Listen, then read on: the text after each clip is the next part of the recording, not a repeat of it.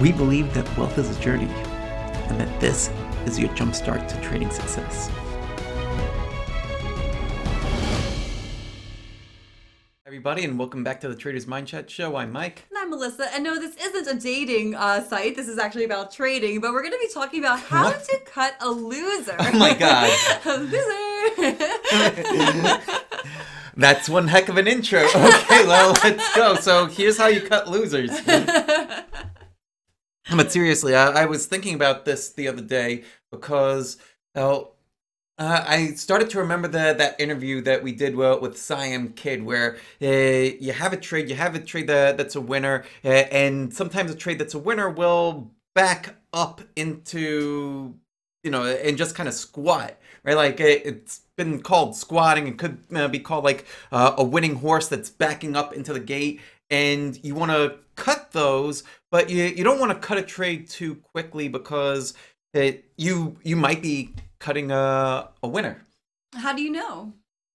It's a great question. So the study that I'm starting to do now, going back through like all my trades from this past year, is to put the low watermark for every single trade, particularly the winning trades. So what's a low watermark? A low watermark is when, let's say you enter a trade at $100 and that trade falls to 97 before blasting off to 200, infinity, or beyond, right? Thank you, Buzz Lightyear. So that 97 would count as the low watermark. So what the stat that you want to do then is to go through all of your past winners and to see how far those past winners dropped while you were still in the trade, right? Like, well, what's the lowest price that it was from your entry point after you entered? What was the lowest price that it hit while you were in the trade? And that will be your quote unquote low watermark. Do you see that in your software, or where do you actually see that low point in your trading? Great question. So I have a spreadsheet that I track all my trades in. It's as simple as that. Like, so to start out, for everybody that's watching, like, you want to start out with some kind of a spreadsheet somewhere that you're tracking your trade. So your entry, your exit, stop loss, like whatever it is that you want to track, the more data, the better. And in there, that's where you would go back to the chart of whatever it is that you're trading, and then just see, like, okay, I entered at 100. What was the lowest price that it hit after I entered? If it was whatever it happens to be, you just jot that down, and then you can start to go back and see, well, on average, right? And that's getting to the point of doing this exercise. You want to see, like, well, what's the average that price falls on your winning trades? What's the lowest watermark? Like, what's the lowest point that your winning trades hit? And I also like to look at it in terms of R multiples as well. And we could talk about R multiples too. But what's the lowest that price falls before, on average, before taking off? Because then that allows us to say, okay, you know what? Like, I entered at 100. On average, a winning trade won't fall more than 3 or 4% after it breaks out. It'll help you cut a loser faster, right? Like, because some trades will break out and then they'll come back in and then they'll kind of futz around for a little bit and then fall off the table. And it's those that we want to figure out how to eliminate faster. Right? Like, and Stu and I actually did a talk about this recently too, that there's 5 things that a trade could do after you buy it. Okay, what are those 5? All right, so thing number 1 is what we all hope for. It goes straight to the moon. Thing number 2 is that it's kind of a gradual increase in price. Then thing number 3 is it goes sideways. Number 4, it's a gradual decrease down. And number 5 is it just drops like a stone. And so these are the 5 things that a stock can do. Yeah. Okay. So when you have those 5 things, so and you're watching it for this particular trade that you're analyzing, and it hits that watermark, that low point. How do you like determine that? Okay, let me just cut my losses here, because what if it does go up again? Like what? And you're afraid like that will happen with that particular trade. And that's what everybody's afraid of. It's that fear of missing out. Yeah. Right. Like that's the big buzzword that everybody talks about, like the fear of missing out. Like, oh, like I don't want to cut this loser because like what if it rallies in my face and then I feel like an idiot? Yeah, then you regret making that decision. Right. So if you're tracking your trades and let's say you've got 100 trades on the year, right? And the more trades that you have that you're looking at, the better. Like if you're starting out and you have like maybe 20 trades or 50 trades, start with that. Like that'll give you a decent sample size, but the more you have, the better. So look through those trades, and for the winning trades, you want to see like how far does it go back into against you before rallying, right? Because if let's say you've got your block of winners and the majority of them fall maybe 3%, 4%, like after it breaks out and then it just comes back in, right? And then all of a sudden your winner is at a loss, but then it soon rallies. So you'd want to say, okay, on average, it comes back X amount. So if it starts to fall more than that, then okay, most likely this trade isn't going to rally back again and become a winner. All right, so do you have an example of one that you cut that one that maybe you regretted cutting it too soon, or B, that you were glad you cut it when you did? Great. Glad you asked that. So there's 2 recent trades that I was looking at that kind of sparked this analysis. One was Square, and the other one was Shopify. Both of them broke out recently, and recently, well, what's today? Today's the 10th, September 10th. So broke out, and then it just kind of like futzed around, and it was kind of like giving technical reasons to stick with the trade, and then maybe about 4 or 5 days in that they ended up triggering a full stop loss, and it's just like, well, what could have been done to exit these trades a little bit quicker? And then it sent me on this path of trying to figure out, well, like what's the average that a trade will come back in before rallying? Right, like so if you're in a swimming pool, right, and I've heard this analogy used before too, and you have a basketball and you put the basketball underneath the water, it should pop right back out, right? So how far down into the water should you be able to push that ball before it like pops you in the face? Right, like that's kind of what we're trying to figure out here. I'm picturing this basketball hitting you right now, so that's pretty funny. Thank you. Yeah, well, like, and that's kind of the principle, right? Like you don't want to allow it to go down too far because it'll blast you in the face. So like if it is going to be something that pops right back up, then what's appropriate. Okay, so for Square, for example, was there anything else that could have caused it to bounce back in a way, like maybe there's earnings, or maybe there's reporting earnings, or something different is happening in the company? Are you looking at any of that, or are you just looking at that average? I'm just for this exercise, I'm looking at the average, and part of going into it too, right? Like, is the mindset component of this, right? Like I see everything as mindset related, and mindset is not just like happy feeling good feelings like that. Like mindset has to do with like understanding like your approach, your strategy, your understanding that trading is about probabilities.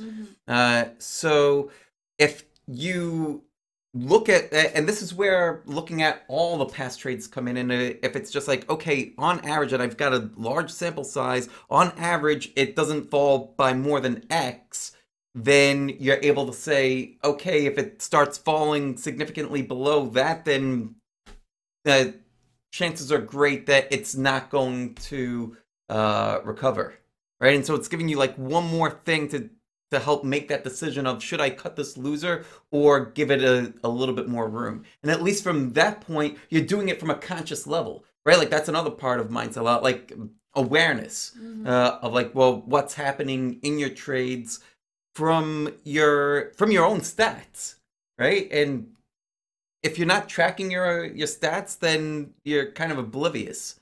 So generating greater awareness, tracking the stats in this way can really help improve results by allowing you to kick the loser to the curb. Right? I Like, yeah, like if you're dating somebody and it turns out to be a loser, like, should you go on like 10 more dates or should you like. kick him to the curb. Yeah, well, what if you could kick that loser to the curb on day one or day two? And you can find like your real match. Yeah, day 3. Yeah, if you keep putting yourself out there. Very good analogy. All right. All right, great. So, like I said, some of this still goes over my head, so I'm sure for some of you, hopefully, this does translate better. So put your questions in the comments, please. Yes, it sounds like it really comes down to numbers and probability. I think that's what it comes down to. Like I'm still in the mindset. I think there's all different styles. Is that looking at the company's earnings, like seeing how things are going, but you primarily are looking for your style is primarily looking at the highs and the lows of where it's gone historically. Right. So from the perspective of someone who is trading a little bit more frequently, that probably has over 100 trades on the year, like probably between like 150 to 200 trades on the year. If you're doing more, then you're going to want to do even more of this kind of statistical stuff. If you're trading less frequently, let's say you're longer term and maybe you have like a dozen trades for a year, then it'll be hard for you to get these kind of stats. But at the same time, you still want to have some point where you know that things are not right, and you would want to kick the losing trade to the curb. Do you recommend asking somebody for advice or like before you make that decision? Because maybe like you're trusting your gut, but you just really want that other like accountability partner. Like, do you have something like that? Like, do you like when you're like second guessing, like, should I cut it too soon or not? Like, how do you handle that? So for me, there's a few ways to answer this. For me personally, like I think that gut feel is a very important thing. Like a lot of people tend to think that, oh, like why trust your gut, your emotions? Like maybe it's indigestion, but I think that developing your intuition is a very, very important part of trading because so much of decision making is based on like being in a flow state. So you'd want the way that you're going to be able to trust yourself to make good decisions is to continue to make decisions, not being fearful of, or rather expecting that sometimes your decisions won't work out, but to then have a process in place where you're going back and looking at like, okay, like what could have been done better here. And that's like how you're starting to spiral up instead of like spiraling out of control. Maybe this is good for journaling too, where you trusted your gut in this one example where maybe it actually was fear that dictated. So when you go back through your journal, you can kind of see like how things actually panned out for that particular trade. So the next time you start feeling this way, like be like, hey, is this fear or is this actually like I'm trusting myself? I'm more knowledgeable now because I've done that back testing that I have a better sense. Because you've done this countless more times than a beginner has, so you can trust your gut and those feelings better than someone who might be just acting out of fear or I don't want to lose all my money. Oh my god, I just put $10,000 on this. I don't want to lose it. That was my house money or going toward my mortgage or right. And so like, for that, I think you're right. Like maybe it is good to have like a second opinion, maybe, or maybe talking it out. Like, I know you have the Discord room. Maybe that's part of the reason where you kind of can feel things out in that room with other people who are more knowledgeable. And that's part of it too, right? Like, so for somebody else that might not have the same level of experience, like yeah, like uh, you wouldn't want to just go to anybody, Mm-hmm. right? Like you would want to go to people that you like, know, trust, trade in a similar manner, right? Mm-hmm. Like that. That's part of the purpose of the Discord room, so that way people could come and ask me, like, hey, like, well, what do you think of X, Y, and Z ideas that I have? They could ask Stu. They could ask any number of the elite members that are in there. That because we're all trading in our own way, but we're all looking at the same kinds of things, so you could get different perspectives and yeah, like ask your community. That's great. Yeah, no, just because yeah, thinking from more of the beginner perspective, like yeah, that would be something that would make me feel better, especially if I am going to be cutting my losses, and then with that fear of missing out. I think that's another thing too. Like, what if it does go back up? Maybe I just don't know, or I don't trust my stats enough, or I don't have enough stats to look at. Well, that's one of the things that we talk about in the room quite a bit too. Like if somebody says like, "Hey, well, what do you think of this trade?" It's not just like oh well, here's what I would do, so go do that. Mm-hmm. Like I'm digging deeper whenever somebody asks that to try to find out, well, what's the intent, Mm-hmm. right? Like so the answer for what somebody should do if they're looking at a trade long term, like to hold for a year or more, is going to be very different from the person that is looking at this to hold for a couple of weeks.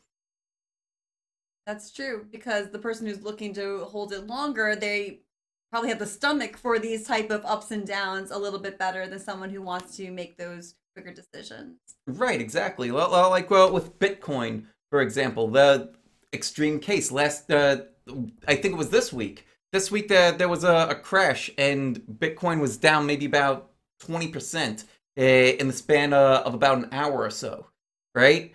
So people that were short term would be panicking, right? And there was plenty of articles about like, oh, like you're logging into Coinbase, logging into Kraken or any of these other crypto brokers, they had some difficulties and they were down for a period because like everybody's flooding in trying to place orders, get me the hell out of this thing, and there were a lot of problems that way.